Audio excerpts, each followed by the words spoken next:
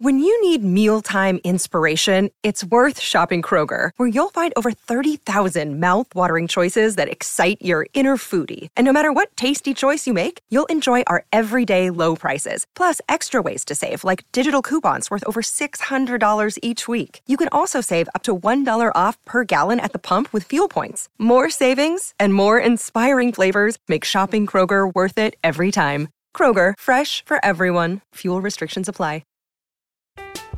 I'm Alex Rodriguez. And I'm Jason Kelly. From Bloomberg, this is The Deal. Each week, you'll hear us in conversation with business icons. This show will explore deal-making across sports, media, and entertainment. That is a harsh lesson in business. Sports is not as simple as bringing a bunch of big names together. I didn't want to do another stomp you out speech. It opened up so many more doors. The show is called The Deal. Listen to The Deal. Listen to The Deal on Spotify. With threats to our nation waiting around every corner, adaptability is more important than ever. When conditions change without notice, quick strategic thinking is crucial. And with obstacles consistently impending, determination is essential in overcoming them. It's this willingness, decisiveness, and resilience that sets Marines apart. With our fighting spirit, we don't just fight battles, we win them. Marines are the constant our nation counts on to fight the unknown. And through adaptable problem solving, we do just that. Learn more at marines.com. Hello, here we go. It's the Cop-Eye Podcast.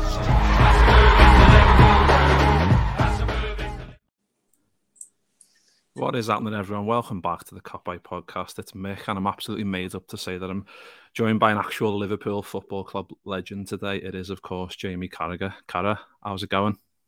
It's going well, mate. Thanks for having me, Mick. No worries. Take two after the false start there, but we go again. Fucking hell. Yeah, no problem. We got there in the end. Yeah. How's things with you anyway? How's life and all that? Good, mate. Just got back from a nice holiday away, so we're quite busy with the games, as players are, but obviously we're covering them for the TV. So got a few games in over the Christmas, New Year, and was allowed a little weekend off from Sky, and ready to go back again. Nice. But yeah, just because, I could probably spend about 3 days with you doing, just tune your ear off about all kinds of stuff, but we're going to keep it as short as we can. But I just thought we'd do basically a crash course in Jamie Carragher, which is like, I just thought we'd start with your playing days, really, because obviously one-man club, 737 games, 5 goals, 19 assists. There's too many good stuff to mention, too many topics to go through. So I just thought we'd do like a top 3 type thing. So and just to start with, so like top 3 moments or games, and what would you pick and why? Ooh. Istanbul obviously would be number 1. I've never been asked that before. Games or moments. I would have to put my debut in there, scoring on my debut at 18 in front of the Cop. That would have to be in my top 3 moments. So, Istanbul, that one. I'd probably say the Champions League semi-final at home to Chelsea in 2005. It was just probably the best game I've ever played in at Anfield. It's the biggest game you can play in, really. In some ways, we're never in a title decider, really. So to play a Champions League semi-final at home against Chelsea, the 1-0, the way the game went. So, yeah, I would go with a Champions League final, debut at 18, and Chelsea semi-final 2005. Fucking hell, that's some trio, that. Fucking hell. Just on the Chelsea one quickly, that might be one of the best atmospheres, ever. Like, that was just it was proper feral in the ground. Obviously, the Chelsea-Liverpool stuff, the way that we got the goal. What's it like just to be in around that amount of noise? How can you describe it? It must be amazing. It's special, and we're lucky because we almost get used to it and take it for granted. Other clubs don't have that. And the Chelsea lads used to speak about that game afterwards. You know, the noise was just incredible. And it was our Inter Milan from the 60s, Saint Etienne from the 70s, the team's Barcelona game that they had a couple of years ago. That was our one. Certainly the first one against Chelsea. And it was one of the few games it felt like there was an atmosphere in the warm-up.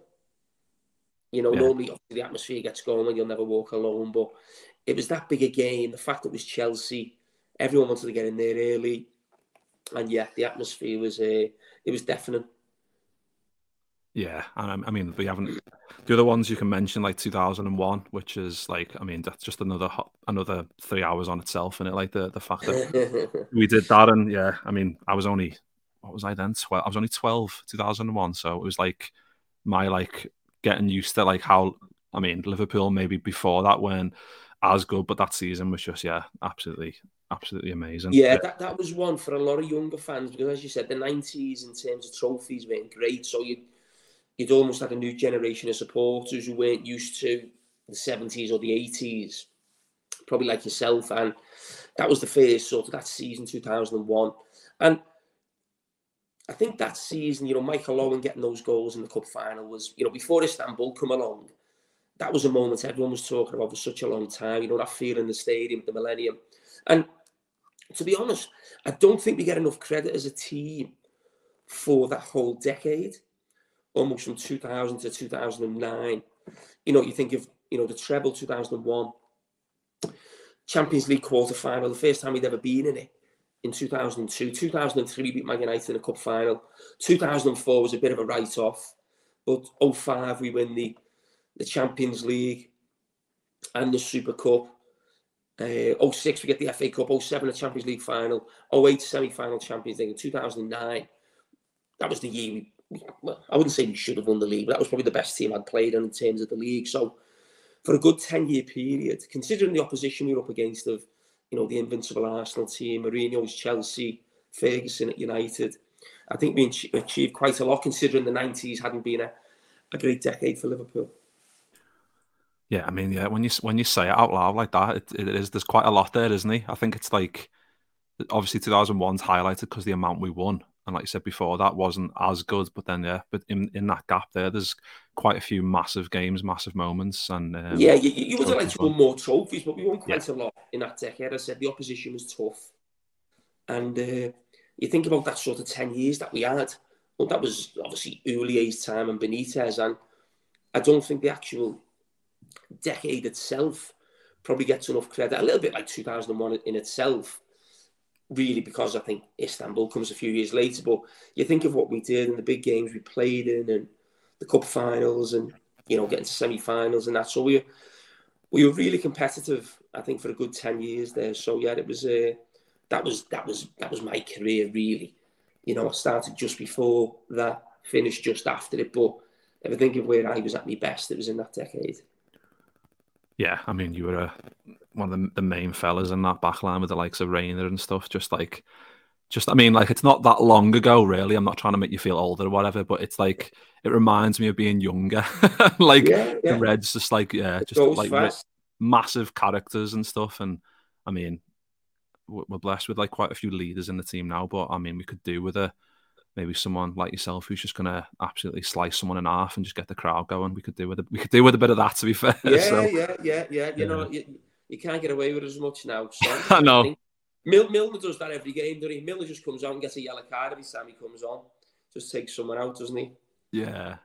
I mean, we do need a bit of that at the moment. But so just on to next one is top 3 players played with, which might be a bit easier, I imagine. I would say Steven Gerrard number 1, Luis Suarez number 2. Number 3.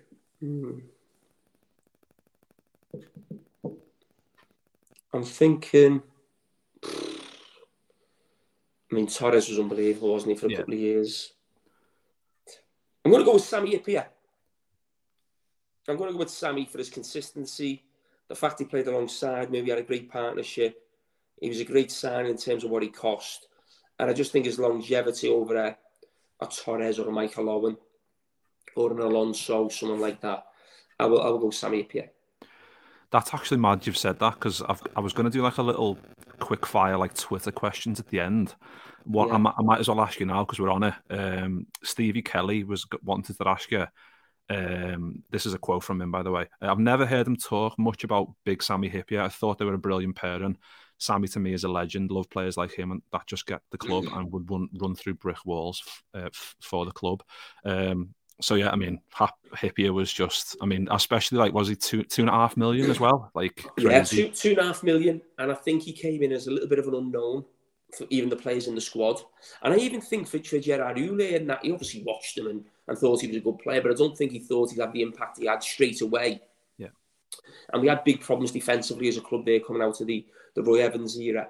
And he came in, and to start with, he had a great partnership with Stefan Anshaw, I think for 3 or 4 seasons.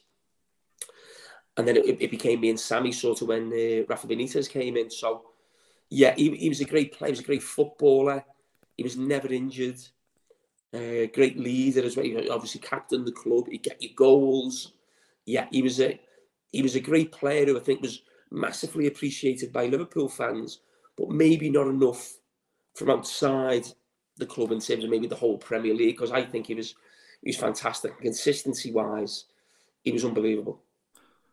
Yeah, goals, like you said, goal against Arsenal, Champions League, like off the bar and goes in, like goals against Newcastle away at St James's, like just big towering headers that you just expect. He scored a great one at Goodison as well. He did. Bloody hell. Yeah, what a guy. But yeah, I mean, you mentioned Gerrard there, so I just thought I'd ask you, like, just on, like, obviously management and whatever, leaving Villa. Saw some mad rumours on, probably just shit Twitter rumours, like saying he might be getting the Poland job, which I imagine is just a load of shit. But where do you see Stevie going next? Maybe. I don't know. I think when you've tasted the Premier League, it's the best league in the world. That's where you want to be. I think on the back of probably losing his job at Villa, it's going to be difficult to get another Premier League job right now. So I would imagine, could he do something that maybe Vincent Kompany's done at Burnley this season, where you get a top Championship club, or maybe someone who's come down from the Premier League, you've got a realistic chance. You're thinking, if you were there for a couple of seasons, you could get them up because you want to be in the Premier League. But the Poland one was a strange one. There must be something in it. I haven't actually spoke to Stevie about it. And the only thing I can think is probably the 2 jobs he'd love one day would be Liverpool, which would be tough now on the back of what's happened at Villa, and maybe England. And how would you get the England job? Well, if you've got international experience and you've managed in a tournament, that puts you in probably a better position than it does being a club manager. So you've got international experience. So that's the only thing I can think why you would be thinking about taking the Poland job, if that is actually true. And I'm sure all will be revealed in the next week or so. Oh, yeah. I mean, it'd be interesting to see, like I said, because done well at Rangers. Villa was like it was one of them where you obviously, as Liverpool fans watching from the outside, you wanted them to do well because you thought like you want them to be primed, ready for maybe when Jurgen leaves in 2026. That was the ideal, and obviously it didn't work out completely the way. But I mean, if he then builds it back up by doing other roles and doing well, and then he's more than capable of. I mean, that's just a matter of time, isn't it? Do you think, like, Gerrard being the manager of Liverpool, whether it's in the next 5 years or 10 years, surely that's going to happen at some point, do you think? I'm not so sure. I think the Liverpool job should be for who the right man is. It shouldn't be about, just because you've played for the club. But I think if Stevie, along with other candidates, is sort of vying for that position, he's on the same level as them, or, he's in contention. I think the fact he's played for the club and he knows the club would swing it for him. I think we'd all agree with that. But I don't think any Liverpool fan, and I include Stevie in that, he would want to get the job over a guy who's a lot more qualified than him, or being a lot more successful in his previous jobs, because the most important thing is Liverpool being successful. But nothing would please me more than see Steven Gerrard in the dugout. Oh no, that would be, I mean, coming back, and I mean, yeah, you can get your dreams running away with you, like him coming back and winning the league after not doing it as a player and stuff. Yeah, just be amazing. But yeah, just moving on then to top 3 played against.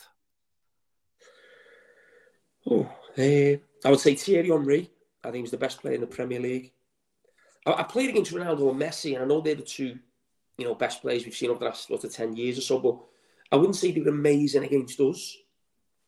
Sometimes the player who maybe gives you problems yourself. So I played against them, but I wouldn't put them in it.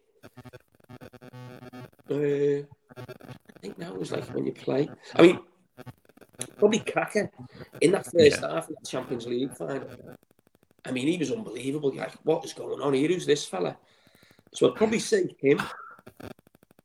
Yeah, I mean, the pass in the Champions League final was just, I mean, no one can do anything about that. That's just pure wizardry, innit? And I'm just trying to think of one more. I just don't want to say one, and then I think I've missed someone. Anyone you think watching against Liverpool, you've thought, wow? I mean, I've wrote down Thierry Henry because he just used to. Yeah. He was just a nightmare, wasn't he? Yeah. Henry, Kaka. I'm thinking who gives real problems. I mean, you could say Drogba, I suppose, but yeah, I mean, over a long. It's funny people say that, right? I mean, he scored some good goals against us, but I always thought he defended well against Drogba and Chelsea. Yeah. We got a lot of clean sheets. I had some of my best games against Chelsea, semi-finals and big league games. So yeah. I know people say that, and don't get me wrong, he was a right handful. And you know, that goal he scored against us at Stamford Bridge. But yeah, he was a top player. But I think there must be someone who... Yeah, I think the Drogba one is just that I think people just look back at that goal he scored, which was amazing. But yeah, I agree with it. Like, on the whole, considering how much of a... Well, a lot of the games were 0-0, weren't they? Yeah, 0-0 exactly. 1-0. Oh, God, come on. I just want to put someone in and think, I should have said him. Yeah. So the Man United players... It was Arsenal who used to give us most problems. I always felt, not Chelsea or United. Is there anyone you like? I mean, like, obviously playing a fullback. Is there anyone that you remember? Like, I mean, this probably didn't enter even your mind, like thinking, oh fucking hell, I've got to mark this guy today, like being left back or whatever. Oh, I'm trying to think of someone. Oh, let's say Maldi. I mean, I played against Maldi. I wasn't up against him, but he's probably the greatest defender, isn't he? Yeah. I'll go with Maldini. Fair enough. Yeah, I mean, there's probably hundreds of like top class players that you played against over the years. Like, to be fair, but yeah, Thierry Henry, just what a guy. I mean, he was like, just because Arsenal was so good, like as a kid, he was like my like non-LFC idol in a way. Just because the way he played footy, he made it look easy, didn't he? And like, obviously, you've got to work with him now more recently on a CBS. How's that been? How is he? Brilliant. As a guy? I love me football, but I think Thierry's on a level above me in terms that I watch a lot, but he watches everything, and his life is just football. He's desperate to be back in the game. He was assistant at Belgium. I think there's talk of him maybe being involved in trying to get the Belgium job. But I think he's desperate to go back into football and be a manager somewhere. He feels that he hasn't done himself justice up until now in the 2 or 3 roles that he's had. So he's desperate to get back in. He loves it. And he watches everything, knows every score of every game all over Europe. So when we meet up on the Tuesday for the Champions League, he knows how every team we're covering that night have got on at the weekend, who scored, the players. So he's a great help on Champions League nights. I was going to say, if you ever got to have a quiz night, just that you and Thierry, you'd be sorted with the... Yeah, not a problem. Not a problem. How do you remember all the old stuff you can do now? Yeah, because I'm like that. Like, whenever I've done a few quizzes recently, and it's like, if it's like between like 99 and 2004, I'm fine. But like the bit you mentioned, if it's like 2007 to like 2012, it's like the overlaps of players where you're trying to figure out which one. I always think I could name every FA Cup final from probably 1970 or 66 or something, and I can picture the cup final. And I know who's won it and he played it. But once you get to sort of the 2000s, I don't know why. It just seems to like... Maybe because the FA Cup maybe not as important in some people's eyes, I don't know. But they all just seem to morph into one. You're not sure if Arsenal won it that year or Chelsea or... It just... I can go through the 80s without even thinking. But once it gets past the 2000s, I don't know what it is. FA Cup final, no chance. Yeah, it must be just because it's like, turn of a new century and whatever else, I don't know, and like you said, it's probably not as not looked on as like as prestigious as it was in terms of it's just another trophy, isn't it? Now, I mean, it's still great to win it, and obviously us winning it last year was amazing for the first time in quite we a remember long. that. Oh yeah, but it's sometimes hard to pinpoint, isn't it? Hey, it's Kaylee Cuoco for Priceline. Ready to go to your happy place for a happy price? Well, why didn't you say so? Just download the Priceline app right now and save up to 60% on hotels. So whether it's Cousin Kevin's Kazoo Concert in Kansas City, go Kevin, or Becky's Bachelorette Bash in Bermuda, you never have to miss a trip ever again. So download the Priceline app today. Your savings are waiting. Go to your happy place for a happy price. Go to your happy price, Priceline. I'm Alex Rodriguez. And I'm Jason Kelly. From Bloomberg, this is The Deal. Each week, you'll hear us in conversation with business icons. This show will explore deal-making across sports, media, and entertainment. That is a harsh lesson in business. Sports is not as simple as bringing a bunch of big names together. I didn't want to do another stomp you out speech. It opened up so many more doors. The show is called The Deal. Listen to The Deal. Listen to The Deal on Spotify. But yeah, I just thought we'd move on then a little bit to, like, I just mentioned that like TV work you do with like Thierry and on CBS and stuff. But I was just having a look about when you joined Sky Sports, and apparently it was the 2nd of May 2013. So you're nearly touching your 10-year anniversary there on Sky, which is that's flew by, hasn't it? Yeah, it goes fast. It does. Just a season just rolled into the next, and that's what I want it to be in some ways. I like my life being fast and involved in things and got my mind on things and not just looking back at, my life or my career. I'm still a young lad. So, but yeah, I love the job. I'm lucky in that I think I'm in the best place to be. Monday Night Football, Sky Sports, we have all the best games. So yeah, it's gone really well, and hopefully another 10 more to come.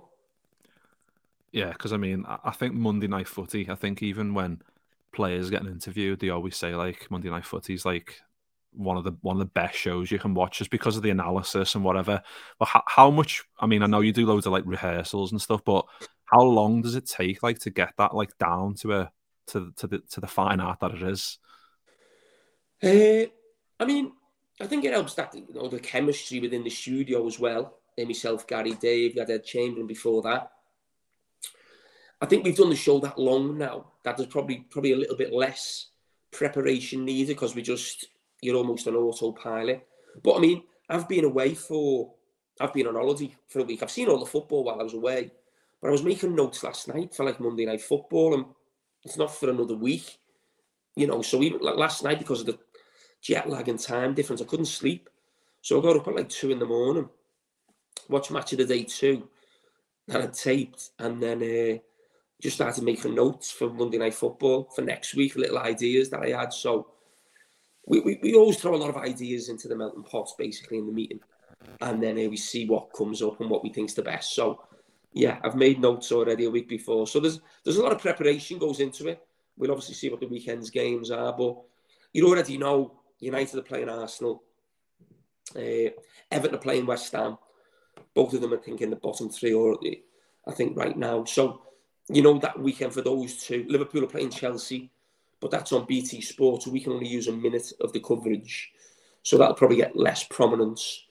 But you'd probably have to do something big on whatever team lost, I think. So you'd already know through the nature of the show that you're probably going to hit those 3 games and maybe one other.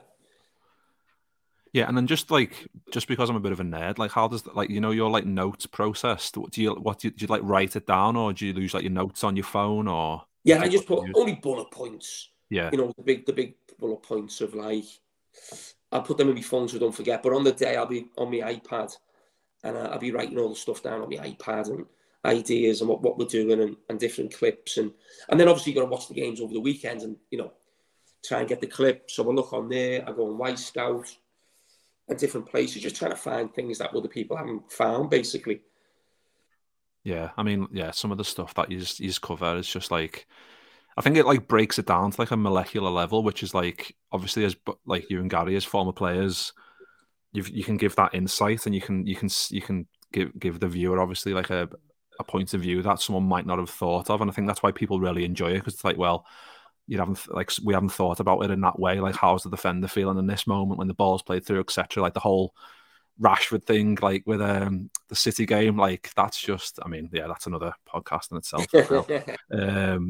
But yeah, I mean, like just quickly then, so on like Sky Sports, like obviously with Gary and stuff, I just thought like I'd ask you about, I mean, I touched on Thierry Henry before, like how does it feel like when you're doing Sky compared to CBS? Because I feel like just personally that when you're doing the CBS stuff, I don't know, you're having like a laugh, like it seems like really like lighthearted, like you.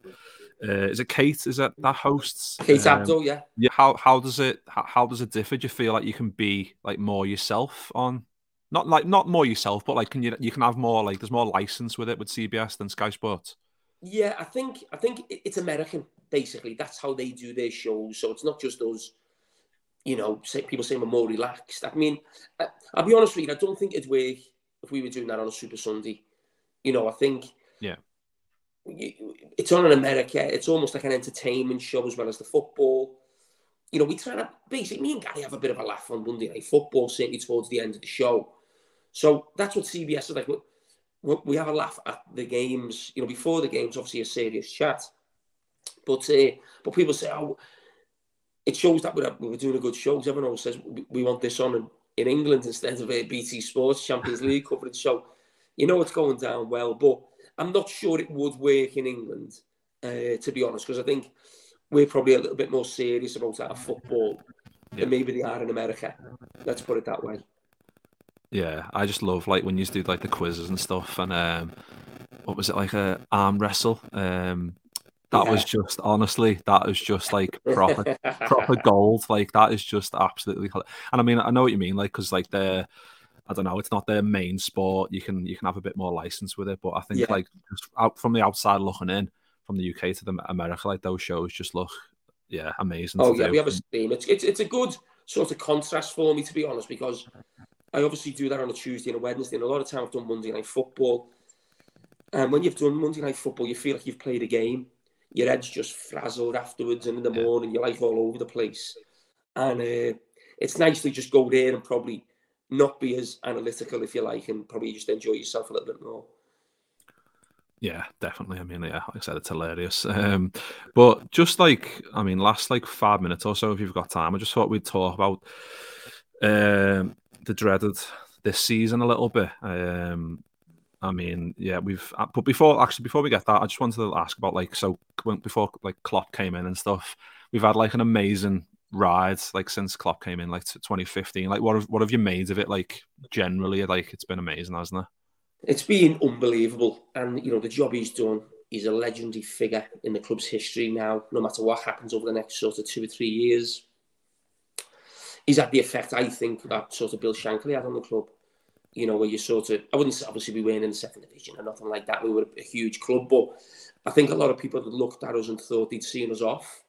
We couldn't really qualify for the Champions League, and then Klopp comes in and just transforms the club. We've been in the Champions League every year. That, if I'm being honest, I worry about that this season. I don't think we will get it. But, if you'd have said when Klopp came out, we miss out on Champions League qualification once in the next 7 or 8 years, I think we'd all been delighted, because I think we'd been in it once in the 7 or 8 years before. So, yeah, it's his personality, the football, the players. He's just completely revolutionised the club. He's took that monkey off our back of, the league title, and 3 Champions League finals in 5 years. That's some going. Considering, he hasn't had the funds of a Chelsea, a Man United, and a City. So it's a remarkable job he's done. Yeah, I mean, I think like social media it's great in ways, but I think like it makes, I don't know, like the demands, like you need to be great all the time, and obviously the fans are replying to like all kinds of tweets, like saying, "Oh, sign this midfielder," and obviously there's loads of issues, and I mean, like I said earlier at the start of the show, I could speak to you for like 3 hours on like obviously all the stuff that we could touch on, but I just thought I'd try and keep it as positive as possible. Just on injuries, so like Jota is due back in 2 weeks, hopefully. Van Dijk and Firmino maybe not too long after that, hopefully, and then you've got Diaz coming back March. Nunes obviously missed the last game. I don't know if he'll be ready for Wolves, but I'm assuming he'll be ready for Chelsea. But who do you think out of those will help us more? Because I think losing Van Dijk doesn't help, but I just feel like there's a lot of issues. And but which of those do you think will help us most when they come back? I mean, I think Nunes was a massive miss at Brighton.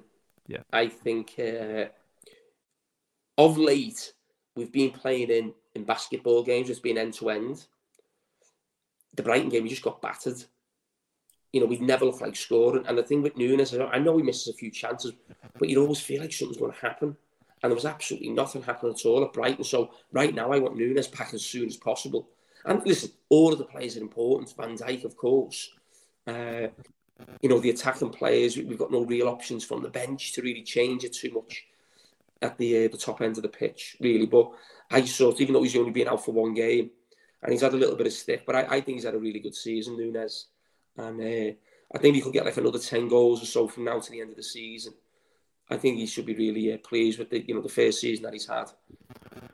Yeah, I think I definitely agree. I think there's a few moments in the Brighton game where obviously Gakpo's second game, and he's a different player to Nunes, but there was a few times where it was Gakpo up against like the last defender, and I think if Nunes was there, they wouldn't have been as inclined to leave just one back, to leave it one-on-one. They would have probably had 2 or 3, giving us a bit more space. And I think you've mentioned before, like Captain Chaos, and he is that, isn't he? Like 10 goals and 3 assists. Just mad, isn't he? I think we all love him, don't we? I support. And the fact that he gets a little bit of stick outside makes you love him even more from a Liverpool point of view. But he is a player who will miss chances. But if he just ups his ratio by sort of 10 or 15%, you'll have a goal machine, because I've never seen a striker get so many chances in my life. And a lot of them he creates himself just with his power and his pace. And I think we could have something pretty special on our hands. Yeah, I think if you look at the stats, like in Premier League history, only Fowler, Sturridge, Torres, Salah and Jota have got to 10 goals faster. That's from Mike Reid and Opta, it's not bad company to be in, is it really, considering like the amount of grief the team aren't playing well. Yeah, exactly. Yeah, I mean that makes it, if anything, that makes it better, doesn't it? Like the fact that like Jota came in when we were doing well. Same, Salah as well. Like, the amount of goals he scored is just incredible. But like just quickly on like injuries then, because obviously like when we lost like the back line in like the COVID season, if you like, we got absolutely decimated. Like Van Dijk getting injured, Gomez getting injured, and it seems to be like in blocks. Like we get loads of defensive injuries, but now it seems like we're getting loads of like attacking injuries. Like, do you put that down to anything, or is it just no? That's just a freak in terms of them all being in one position. I think that's just unlucky. Obviously, there is a problem with injuries at the moment. That's been a big problem for us, and that's why a lot of the time the same players are playing week in, week out, and they're finding it tough. And a lot of the criticism, especially around the midfield, because it's an obvious one. But I wouldn't want to be critical of the actual individual players, because, they're playing too much. And the reason they're playing too much is there's so many injuries, so that Jurgen Klopp keeps putting them out. And they're probably, all three of them, at an age now where they probably don't want to play with each other in some ways. When you get to a certain age, you don't want to be playing with someone else who's that age. You want to be playing with someone younger. Yeah. And really Liverpool shouldn't be going into week in, week out now in the Premier League with a midfield of Thiago, Fabinho and Henderson, because, as I said, they're not coming to the end of the career. But when you play all three of them together, they're all in a similar stage of the career, which is probably not healthy for all of them, really. And again, I wouldn't have a go at any of them. We haven't recruited well enough. We haven't brought midfield players in the summer. Whether that's down to the owners, recruitment, Jurgen and Pep, I don't know. But they found it tough in there. But I actually feel a little bit sorry for them. Yeah, I mean, if you can look at it two ways. Like there's 20 games left, so 60 points to play for. So there's a long way to go. But like you said, the Brighton game, that was like one of the lowest. Like watching a game, just like there's no way we're getting back into this game. Like you just knew as soon as it started, as soon as they got the first goal. I mean, and in previous seasons, like if that's happened, we knew that we'd find a way because we've got the quality, we've got the tenacity, and now we just haven't got it. But yeah, I think that's the fear for the top four, because it's not Liverpool. We're not stupid. It's not just the results; it's the performances. So when you look at performances like that, we've seen a few of them this season actually got away with it at different times. We've been given a hiding a couple of times. I think Napoli away and Old Trafford away. Fulham wasn't great on the first game of the season. Arsenal, the teams are overpowering you, not running yet.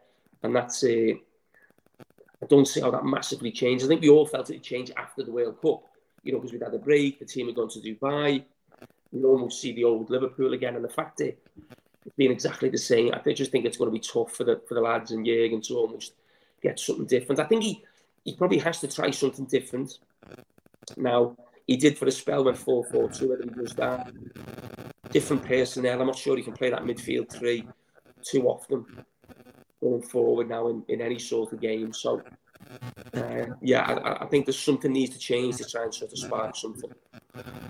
Yeah, and like you said earlier, Chelsea on the weekend, 9th versus 10th. I think if you said that to anyone at the start of the season, we would have laughed in the face, wouldn't you? But yeah, it's just been a crazy one. But I just thought we'd just quickly ask you about Everton, because I mean, the way they're going at the minute, I would have loved us to be doing well just so we could laugh them a little bit more. But what have you made of all the stuff going on over there? Because it's not. I mean, like I said, there's still 20 games left. There's plenty of time for it to change. But like them getting beat by Southampton, like all of the scenes after where the players are getting chased like in the cars, and it's not great. But what have you made of it all over there? Yeah, I mean, I thought it'd be a tough season for them on the back of losing to Richarlison. I still didn't think Everton would go down, and I don't think. Everton are probably, I think, the joint bottom now with Southampton, but I don't think Everton have got the worst set of players in the league. I don't believe that for any minute. I don't think they should be in a better position than what they are. I know they struggle to score goals and Calvert-Lewin and stuff like that, but Everton should never be in a position like that. The fans are frustrated, obviously. They're not happy, and every fan base has a few idiots, of course they do. So, you see certain supporters, and that's what social media is now. And I don't really like that, in that, that one-upmanship about, oh, your fan did this, and our fan, you chanted this, we threw that, you said this, you did this. Like, every set of supporters have got idiots who cross the line and do silly things at times. So I wouldn't have a go at the Everton fans for that. And I can understand the frustration. And, yeah, I don't mind seeing Everton lose games. I'll be honest with you, but I don't think I'd want them to go down. Just for the city, the fact they're going into that new stadium, I think it'll be great for the city as well. And I'm proud of the fact that we've had our two clubs in the city have been ever present in the Premier League. I'm not sure any other city can say that, probably besides London with Tottenham and Arsenal. But you think of obviously up the northeast, even Manchester. I think City were down a few years ago. Birmingham, obviously Villa and Birmingham go up and down. So the fact we've had two Premier League clubs, I'd like to keep that. And I'd also miss the Merseyside derbies. I love those games. So yeah, I want them to. I want it to go to the wire. I want it to be hairy for them. But I'd like Everton to stay. Yeah, I know it's. You're not so sure. I mean, just because a few mates that. I would just love it, just once, just so, because I've had a few because they had stuff that they can say back. You almost want to make a deal where you just go down for the season. Yeah, and exactly. And you come back. Just because, I remember being at school and they'd have less and less to say. Obviously, the games that you were playing in, and we'd win quite a lot. And then I remember one lad said "Oh, but at least we haven't been relegated from the Premier League," and I was like, I've remembered that for probably 15 years, and I'm like, I just want it to happen just so he hasn't got fucking something to say anymore. Yeah, you know what I mean? But yeah, Jamie, we'll leave it there. Really, really do appreciate you taking the time to jump on with me today. It's been an absolute pleasure, and a tick in one of those boxes of getting one of your idols on the podcast. So I really do appreciate you taking the time. Thank you. All right, cheers, Mick. Thank you. No worries. Yeah, nice one, everyone, for listening, and we'll see you all very soon.